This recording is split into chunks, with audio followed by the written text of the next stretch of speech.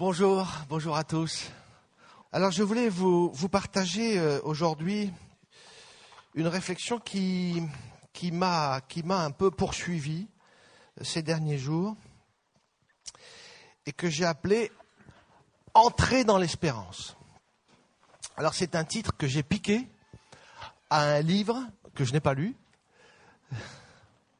qui a été écrit par le pape Jean-Paul II. « Entrez dans l'espérance ».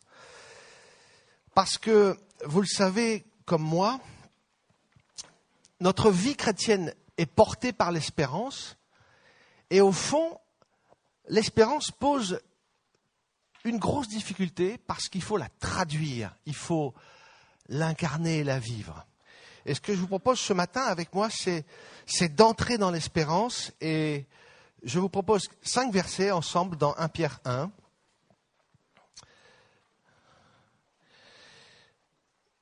À partir du verset 3, 5 versets qui sont un condensé absolument fou de tout ce qu'est notre vie chrétienne. En 5 versets, tout est dit. 1 Pierre 1, à partir du verset 3. Béni soit le Dieu et Père de notre Seigneur Jésus-Christ, qui, selon sa grande miséricorde, nous a régénérés par la résurrection de Jésus-Christ d'entre les morts, pour une espérance vivante, pour un héritage qui ne peut ni se corrompre, ni se souiller, ni se flétrir, et qui vous est réservé dans les cieux, à vous, qui êtes gardés en la puissance de Dieu par la foi, pour le salut, prêt à être révélé dans les derniers temps. Vous en tressaillez d'allégresse, quoi que vous soyez maintenant, pour un peu de temps, puisqu'il le faut, affligés par diverses épreuves, afin que votre foi, éprouvée, bien plus précieuse que l'or périssable, cependant éprouvée par le feu, se trouve être un sujet de louange, de gloire et d'honneur lors de la révélation de Jésus-Christ. Vous regardez comme moi les publicités à la télévision, vous les entendez à la radio. Tous les 18 mois, tous les 2 ans, on nous vend des produits qui deviennent micros. Les barils de lessive qui faisaient 5 kilos n'en font plus que 2 parce qu'on a concentré les doses. Et vous faites toujours 60 lessives avec un baril d'1 litre que vous en faisiez jadis avec un baril de 5 litres parce qu'on vous a concentré le produit. Eh bien là, on a un concentré absolu en 5 versets de tout ce qu'est l'espérance chrétienne. Et qu'est-ce qui fait au fond que nous pouvons nous approprier ces 5 versets, ces promesses qui nous sont rappelées, promesses par lesquelles nous avons l'assurance que le Père nous aime, que par la résurrection de Jésus, il nous a donné une vie nouvelle pour maintenant et pour toujours. Il nous a donné une espérance vivante, il nous a réservé une place auprès de lui. Et ce qu'on oublie souvent, il nous garde par sa puissance jusqu'au salut. Gardé par sa puissance jusqu'au salut. Voilà notre situation, bien que nous connaissions des épreuves. Et ces épreuves dont on se passerait bien, l'épître de Pierre nous dit assez abruptement, eh bien, ces épreuves vous sont nécessaires. Elles sont indispensables parce qu'elles sont là pour fortifier votre foi. Alors quand on passe dans les épreuves, on s'en dispenserait bien de vivre cela. Mais elles ont une vocation, fortifier notre foi, et le bouquet final sera à la résurrection l'occasion de constater que notre foi sera devenue un sujet de gloire, de louange et d'honneur. Vous vous rendez compte ? Votre foi sera un sujet de gloire et d'honneur. Et comment est-ce que nous savons que tout cela est vrai ? C'est quelques versets qui sont là. Comment est-ce qu'on peut vivre avec l'assurance que c'est une réalité objective pour nous ? Eh bien, la réponse est encore une fois dans un texte biblique, dans Romains 8, qui nous dit que l'Esprit Saint est venu habiter en nous et que l'Esprit lui-même rend témoignage à notre esprit que nous sommes enfants de Dieu. Le Saint-Esprit atteste à mon intelligence que je suis devenu enfant de Dieu, maintenant et pour toujours. En fait, c'est le Saint-Esprit qui fait vivre en nous l'assurance que tout cela est vrai. Pour autant, si tout cela est la vérité, on constate bien souvent qu'on a du mal à le vivre tous les jours parce qu'il y a une distance, un monde, un écart entre la vérité et la réalité. La vérité, c'est que nous sommes enfants de Dieu, que Dieu, en Jésus-Christ, a tout accompli. La réalité, c'est que parfois, j'en doute. Et donc, nous avons un effort à faire pour que la vérité devienne réalité et s'incarne. C'est le défi de l'espérance. Vous connaissez bien sûr ce chapitre ultra connu d'Un Corinthiens 13 qui nous parle de l'amour. Et ce chapitre se termine par le verset bien connu. Maintenant donc, ces trois choses demeurent, la foi, l'espérance et l'amour. Ces trois vertus chrétiennes sont appelées des vertus théologales. Et par théologale, il faut entendre des vertus ayant Dieu pour objet. Ces vertus sont à rechercher, à nourrir, à pratiquer pour vivre en relation avec Dieu. La foi, l'espérance et l'amour. La foi, on nous enseigne beaucoup sur la foi. L'amour, on nous en parle souvent. Mais l'espérance, on s'y arrête au fond moins souvent. Et ça m'a fait réfléchir en me disant, mais pourquoi parle-t-on de l'espérance, puisque la foi, c'est l'espérance? On aurait pu dire, il y a deux vertus, la foi et l'amour. Non, il y a la foi, l'espérance et l'amour. Bien sûr, la foi et l'espérance sont cousines, mais elles sont distinctes. La foi m'incite à agir au milieu d'un monde déchu. L'espérance me fait croire que cette action n'est pas vaine et que quoi qu'il arrive, Dieu ne sera pas vaincu.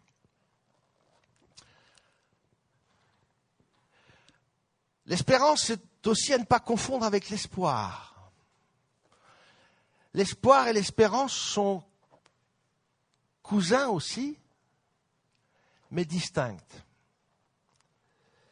L'espoir, c'est l'idée ou la volonté que les choses peuvent s'améliorer dans une situation d'épreuve ou de manque. Et vous en conviendrez avec moi, l'espoir relève bien souvent de ce que j'appellerais la pensée magique. Vous connaissez, on use tout un tas de formules sur le sujet. Par exemple, tant qu'il y a de la vie, il y a de l'espoir. Si ça ne relève pas de la pensée magique, ça alors. Ou une autre formule que vous entendez tous les jours, l'espoir fait vivre. So what?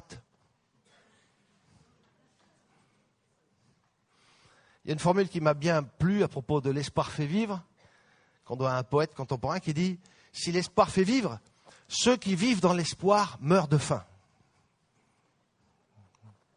Je vous laisse réfléchir à l'idée. Autre formulation de l'espoir, ça ira mieux demain, les choses vont s'améliorer. Vous savez qu'on s'envoie des cartes de vœux tous les ans, et j'en reçois beaucoup, comme vous.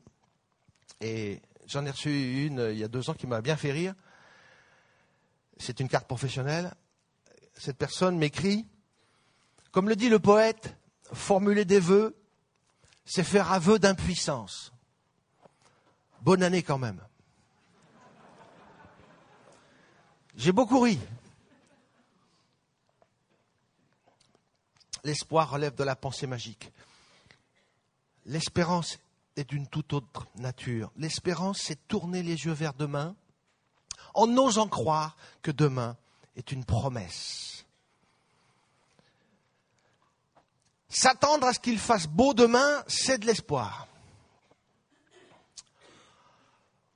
Planter une graine en terre, c'est entrer dans l'espérance d'une belle récolte. C'est très différent. C'est très différent. Il peut arriver même des situations où on se retrouve dans une épreuve de la vie où il n'y a plus d'espoir. Et on peut rester dans l'espérance. Je pense à la situation d'un mourant qui sait qu'il va mourir. Il n'a plus l'espoir de vivre. Pourtant, il peut être encore illuminé par l'espérance. Le mot espérance, elpis en grec, est utilisé dans l'ancienne traduction grecque des Septante pour traduire l'hébreu bata, qui signifie la confiance. Ainsi, ça nous permet de préciser la notion biblique d'espérance. Espérer en Dieu, c'est mettre sa confiance en lui, c'est se reposer en lui, c'est s'appuyer sur lui, de telle sorte qu'on se sente en sécurité. Par exemple, le psaume 25 dit « Mon Dieu, en toi je mets ma confiance, que je ne sois pas couvert de honte. » Certaines traductions disent « Mon Dieu, en toi j'espère. » Psaume 40 nous dit « Heureux l'homme qui place en l'Éternel sa confiance. » Là encore, on peut entendre « Heureux l'homme qui place en l'Éternel son espérance. » On peut donc dire que l'espérance, c'est la confiance que l'on choisit de mettre dans une personne ou une réalité. La foi participe bien sûr à cette démarche, puisque avoir la foi, une foi en Dieu, c'est être sûr que Dieu va intervenir. C'est qu'on peut compter sur lui avec fermeté. Alors le défi, comme je le disais, c'est de faire vivre l'espérance chaque jour et de faire joindre, coller ces deux notions entre la réalité et la vérité. Alors je vous propose de creuser le sujet en détaillant 3 caractéristiques de l'espérance chrétienne. C'est des idées à moi. Si elles ne sont pas pertinentes, vous les jetez. Mais en tout cas, c'est le fruit de ma réflexion. Ces 3 caractéristiques de l'espérance chrétienne, d'abord, c'est qu'elle est intimité avec Dieu. L'espérance est intimité avec Dieu. Elle est puisée dans l'intimité avec Dieu. Sans elle, l'espérance serait réduite à la pensée magique de l'espoir.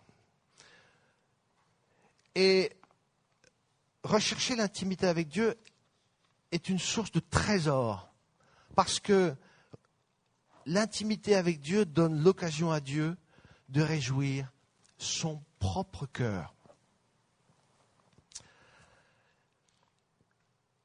Le Seigneur prend plaisir en nous. On oublie ça souvent. L'Éternel prend plaisir en nous. Il a envie et soif de relation avec moi, avec toi, avec chacun. Il a envie de nourrir une relation d'intimité avec vous tous. Psaume 147. L'Éternel prend plaisir à ceux qui le craignent, à ceux qui s'attendent à sa bonté. Psaume 18. Il me délivra de mon adversaire puissant, de mes ennemis qui étaient plus forts que moi, qui m'avaient surpris au jour de ma détresse. Mais l'Éternel fut mon appui. Il m'a mis au large, il m'a sauvé, parce qu'il m'aime. Psaume 149. Qu'Israël se réjouisse en son Créateur, que les habitants de Sion soient dans l'allégresse à cause de leur roi, qu'ils louent son nom avec les danses, qu'ils le célèbrent avec le tambourin et la harpe. En effet, l'Éternel prend plaisir en son peuple. Il accorde aux humbles le salut pour parure. Dieu prend plaisir en nous et cherchant l'intimité avec Dieu, nous lui donnons l'opportunité de pouvoir agir pour nous, intervenir pour nous. Il y a une formule de Philippe Viguier, l'homme là-bas assis à droite, qui m'a beaucoup frappé, et il ne le sait pas. Il a cité une fois une parole d'un de ses profs de théologie. Et ça a été un choc. Ça a été, pour moi, une révolution. Il a dit, citant ce prof de théologie, « Les gens ne prient pas parce qu'ils n'ont pas goûté combien Dieu est bon. C'est une bombe, cette formule. C'est vraiment une bombe. Les gens ne prient pas parce qu'ils n'ont pas goûté combien Dieu est bon. Mais combien c'est vrai, combien c'est profond, combien c'est du sucre, ça. Le Seigneur a envie de nous bénir. Il a envie d'accompagner nos vies, d'accompagner nos journées. Psaume 92 nous dit « Il est beau de louer l'Éternel, de célébrer ton nom, d'annoncer le matin ta bonté et ta fidélité pendant les nuits. » Annoncer le matin ta bonté, prendre du temps le matin pour dire à Dieu « Seigneur, je t'ouvre cette journée pour que tu la conduises, pour que tu la bénisses, pour que tu m'instruises. Je me confie en toi. » Proclamer le matin la bonté de Dieu, avant de se mettre en route, avant d'être submergé par les soucis. Puis vivre la journée avec lui, et le soir venu, constater, réaliser combien il a été fidèle, combien la journée vécue avec lui a été source de grâce. Cette dualité entre la bonté du matin et le constat de sa fidélité le soir me fait un bien fou, moi. Cherchez l'intimité avec l'Éternel et il vous bénira. Il vous bénit déjà, mais il veut faire plus encore. Annoncez le matin sa bonté et vous vous réjouirez encore davantage chaque soir de sa fidélité. L'espérance se nourrit dans l'intimité avec Dieu. Deuxième point, l'espérance est une co-construction. Un ouvrage commun.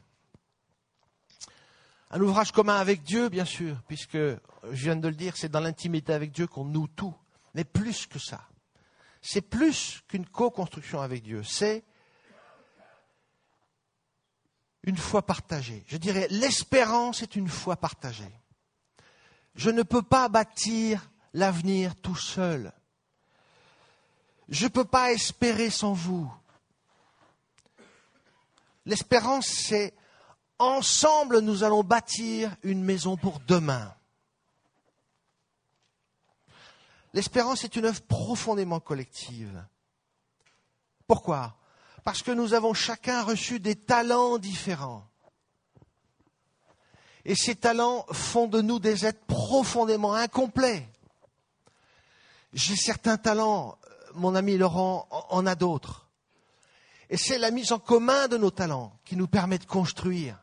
Et c'est tellement vrai, ça, que la parole de Dieu elle-même nous rappelle en Éphésiens 4 que c'est l'Éternel qui a donné les uns comme apôtres, les autres comme prophètes, les autres comme évangélistes, les autres comme pasteurs, les autres comme docteurs. Pourquoi ? Pour le perfectionnement des saints. Ceux-là en vue de l'œuvre de service et de l'édification du corps du Christ. Si nous avons une espérance que notre Église locale grandisse et se fortifie, et nous l'avons, cette espérance, eh bien cette espérance ne se met en œuvre, ne se met en marche, ne fonctionne que si on met ensemble nos dons pour co-construire, pour co-bâtir. Et la parole de Dieu est tellement sage qu'on trouve évidemment plein d'instructions sur le sujet. J'en cite une que vous connaissez bien, une référence de l'Ecclésiaste, qui dit qu'il y a une grâce particulière à faire les choses à deux. Deux valent mieux qu'un. Car s'il tombe, l'un relève son compagnon. Mais malheur à celui qui est seul et qui tombe sans avoir un second pour le relever.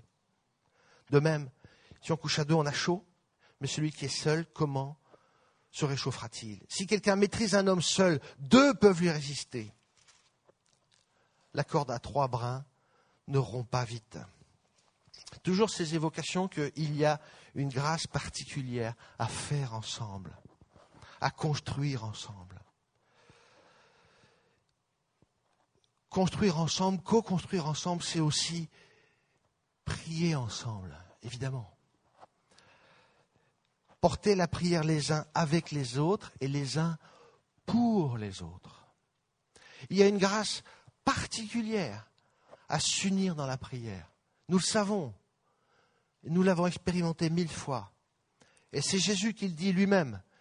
Si 2 d'entre vous se mettent d'accord ici-bas, au sujet d'un problème pour l'exposer à mon Père Céleste, il les exaucera.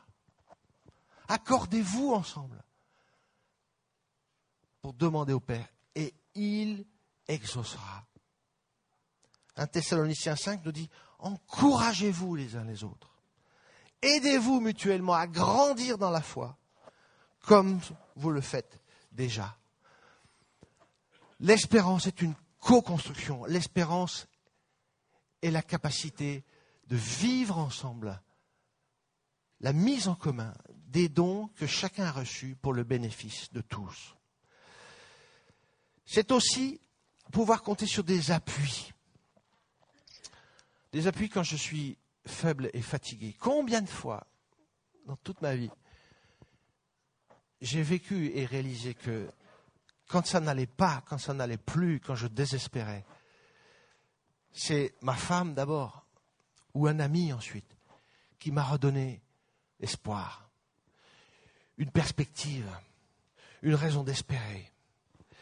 Il y a un privilège particulier à pouvoir partager ses soucis, ses défis, ses décisions. Parce que la fatigue peut obscurcir mon jugement et me faire douter de la bonté de Dieu. Dans le partage, l'échange, je mets mes peurs, mes doutes et mes soucis à distance. Il faut mettre ces mots en mots. Il faut mettre ces mots M-A-U-X en mots M-O-T-S. Et mettre ces mots en mots, c'est pouvoir s'en extraire. C'est pouvoir les mettre en perspective. C'est pouvoir décaler son point de vue pour devenir créatif par l'échange. Quand je rumine tout seul des soucis, je les vois comme des montagnes qui vont m'écraser. Et j'en parle à ma chère Caroline, ma chère épouse, ou à un ami. Et cet échange a la capacité de amoindrir.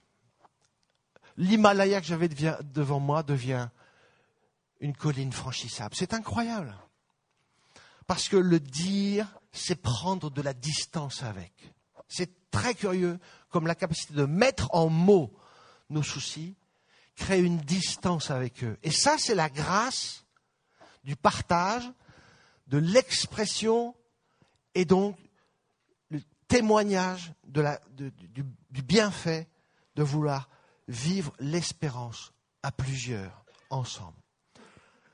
Au fond, je dirais, pour résumer un peu ça, que l'espérance est une expérience de relation. Parce que nous vivons les mêmes épreuves que le monde. La souffrance, la maladie, le deuil, la séparation, le chômage, la trahison. Dieu en a voulu ainsi. On peut trouver ça triste, mais c'est comme ça, parce que le monde est soumis au péché, à la maladie et à la mort. Mais comme je l'ai lu au début, ces épreuves ont vocation à fortifier notre foi. Et plus encore que de fortifier notre foi, il y a un étage supplémentaire à la fusée de la raison des épreuves. C'est que Dieu nous réconforte dans nos détresses afin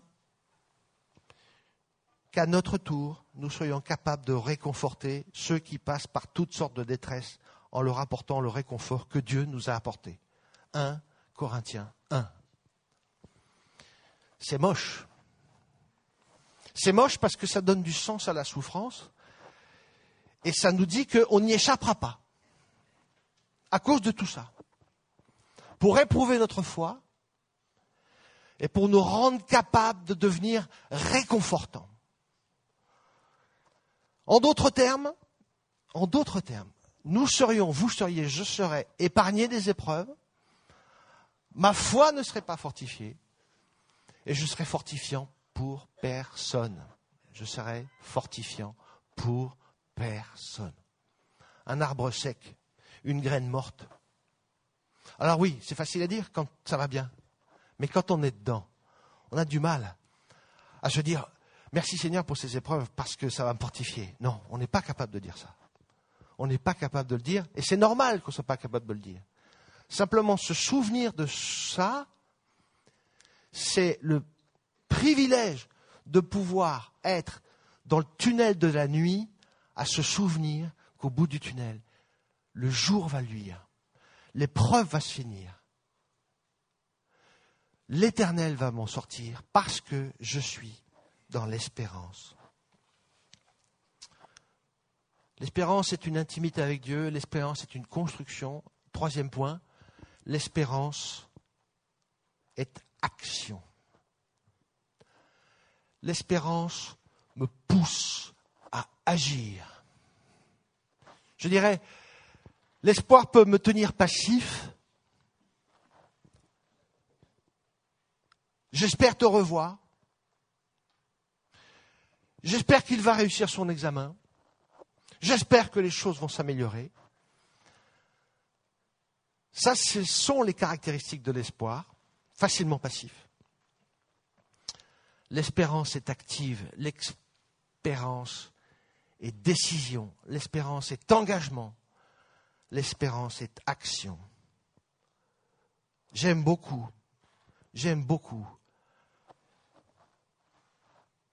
l'histoire du paralytique en Luc 5:20. C'était une fois un paralytique qui désespérait de la vie et ses amis l'ont porté jusqu'à Jésus. Et comme il y avait une foule immense, ils ont ouvert le toit. Ils sont montés sur le toit avec le paralytique. Déjà, c'est pas simple à faire. Ouvert le toit, descendu le paralytique par le toit. Incroyable. Jésus, voyant leur foi, dit aux malades, tes péchés sont pardonnés. Nos amis qui portaient les amis qui portaient le paralytique n'étaient pas dans l'espoir. Ils étaient dans l'espérance. Ils se sont mis en route, ils ont ouvert le toit. Ça, c'est l'espérance en marche. Maintenant, un contre-exemple. Le contre-exemple de la non-espérance. Eh bien, le contre-exemple le plus marquant que j'ai trouvé, c'est l'histoire du malade à la piscine de Bethesda. Un homme est au bord de la piscine, il attend que l'eau bouillonne, et quand en principe l'eau bouillonne, le premier qui a l'eau est guéri. Et il y a là un homme assis au bord de la piscine qui râle. Jésus le voit et il le voit râler. Oui, il n'y a personne pour me jeter à l'eau. Évidemment, je ne serai jamais guéri parce que personne ne veut se donner la peine de me mettre à l'eau quand l'eau bouge.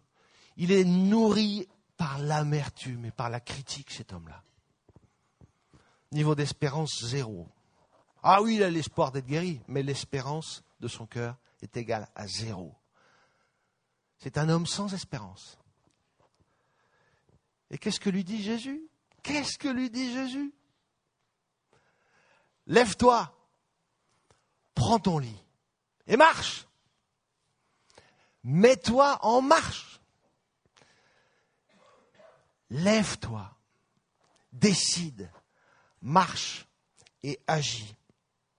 Au fond, l'espérance, c'est la capacité d'habiter l'avenir, de l'investir, de le croire possible. Y voir le temps où nous pouvons construire encore avec confiance, où nous pouvons construire des utopies. Utopie vient utopos en grec, ce qui n'a pas encore eu lieu. L'espérance, c'est maintenant pour demain. C'est pas différer, c'est agir aujourd'hui pour demain. Un exemple magnifique d'espérance, c'est d'enseigner ses enfants dans la foi. Enseigner ses enfants dans la foi, c'est mettre en l'enseignement l'espérance qu'ils rencontreront eux-mêmes le Seigneur plus tard. Vivre dans l'espérance pour eux, c'est témoigner de l'Évangile pour eux. Quelle belle preuve d'espérance que d'enseigner nos enfants. L'espérance, c'est maintenant pour demain. J'aime beaucoup quand Jésus dit, le royaume des cieux ne viendra pas de façon visible. On ne vous dira pas, venez, il est ici ou il est là. Car, notez-le bien, le royaume de Dieu est au milieu de vous. Luc 17. Le royaume de Dieu est au milieu de vous. C'est-à-dire que c'est ici et maintenant. L'espérance, c'est ici et maintenant. Au fond, entrer dans l'espérance, c'est posséder le royaume de Dieu et en vivre. Et en vivre. C'est saisir la réalité des promesses de Dieu pour soi maintenant, pour demain. Ne pas attendre que les événements changent pour agir, mais agir aujourd'hui, avec les moyens d'aujourd'hui, les informations d'aujourd'hui, les compétences que nous avons aujourd'hui, confiant dans la grâce de Dieu qui conduit les événements. Puisque le royaume de Dieu est déjà là, ne repoussons pas à demain ce que nous pouvons faire aujourd'hui pour demain. Prier pour quelqu'un, se soucier d'une situation douloureuse, demander pardon sans attendre, se réconcilier avec un frère. En faisant ça maintenant, vous ouvrez un temps nouveau pour demain. Nous ouvrons un temps nouveau pour demain. Je dirais, demain sera ce que j'aurais fait aujourd'hui. Si je me réconcilie avec mon frère aujourd'hui, je transfigure la relation que j'aurai avec lui demain. L'espérance, c'est choisir de construire sa vie sur ces réalités que nous entreapercevons. Cette capacité de projection qui nous fait dire « demain sera bouleversé par ce que je fais maintenant ». Par l'espérance, nous choisissons de faire de l'invisible le fondement de notre existence. Et cette disposition du cœur nous transforme de l'intérieur. Dans cette démarche, nous devenons des espérants. Mon ambition, pour moi, pour chacun d'entre vous, c'est que nous soyons chacun devenus des espérants actifs, mobilisés, décidés, investis. Tous les domaines de ma vie peuvent être portés par l'espérance. Ma vie conjugale, ma vie professionnelle, ma vie personnelle, mes passions, mes désirs, mes loisirs, tout. Chaque situation, chaque rencontre, chaque difficulté, chaque décision peut être vécue dans l'espérance. L'espérance sollicite tout mon être, pas seulement ma foi, elle sollicite ma connaissance, mon expérience, ma conviction, ma capacité de dialogue, jusqu'au pardon. Tout mon être peut être investi dans l'espérance, si je le décide. Je vous le confesse, je vous le partage avec simplicité, j'aspire à ce que ma vie tout entière soit portée par l'espérance. Cette espérance vivante qui nous est offerte par la résurrection de Jésus, que nous citions en 1 Pierre 1,3, et qu'il nous faut saisir. L'espérance nous a été offerte, elle nous est donnée. Il faut la prendre avec soi et porter un regard espérant sur notre avenir. Parce que Jésus et le Seigneur habitent toutes les parties de notre être, notre passé, notre présent, notre avenir. Si je suis immergé dans l'espérance, je peux devenir ce chrétien joyeux que le Seigneur attend de moi. Parce que je porte un regard apaisé sur les événements, sur l'avenir, sur ce qui peut survenir. J'aime tellement cette parole de Romains 4, 18 où il est dit, à propos d'Abraham, qu'il était espérant contre toute attente. Espérant contre toute attente. Espérant l'enfant de la promesse que Dieu lui avait promis. Est-ce que vous voulez être désespérant contre toute attente? Moi, c'est le désir de mon cœur. Je veux être un espérant dans tous les domaines de ma vie. Il faut saisir cette espérance. Et je termine. Je vais paraphraser un verset du Deutéronome 30, 19. Le verset d'origine dit « J'ai mis devant toi la vie et la mort, la bénédiction et la malédiction. Choisis la vie afin que tu vives, toi et ta postérité. » Ça, c'est le texte initial. Ma paraphrase à moi, c'est « J'ai mis devant toi l'espérance et la désespérance. » Choisis l'espérance afin que tu vives, toi et ta postérité. Et je termine avec 1 Corinthiens 1, car Dieu, qui vous a appelé à vivre en communion avec son Fils, notre Seigneur Jésus-Christ, est fidèle. Il est fidèle. Qu'à lui soit toute la gloire. Amen. Amen. Prions, si vous voulez bien.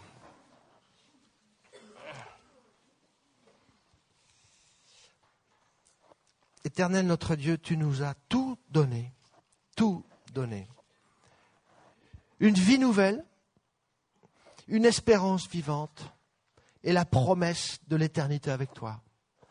Eh bien, en attendant l'éternité avec toi, nous voulons te confier chacun nos vies afin que nous nous saisissions de l'espérance et que toute notre vie soit portée par elle. Fais de moi, fais de nous, fais de chacun des espérants, Seigneur, qui en toute occasion de la vie, en toute circonstance, pour toute action, pour toute pensée, vivent tout cela dans l'espérance, que tu habites ces situations, que tu les gardes, que tu nous fortifies, que tu nous renouvelles. En toi est la paix, la sécurité, en toi est l'accomplissement de nos vies. Seigneur, tu nous as tout donné et nous savons que sans toi nous ne serions rien. Et nous sommes tellement heureux de te confier nos vies, Seigneur, qui sont sous ta grâce, à cause de ton amour. Amen. Amen.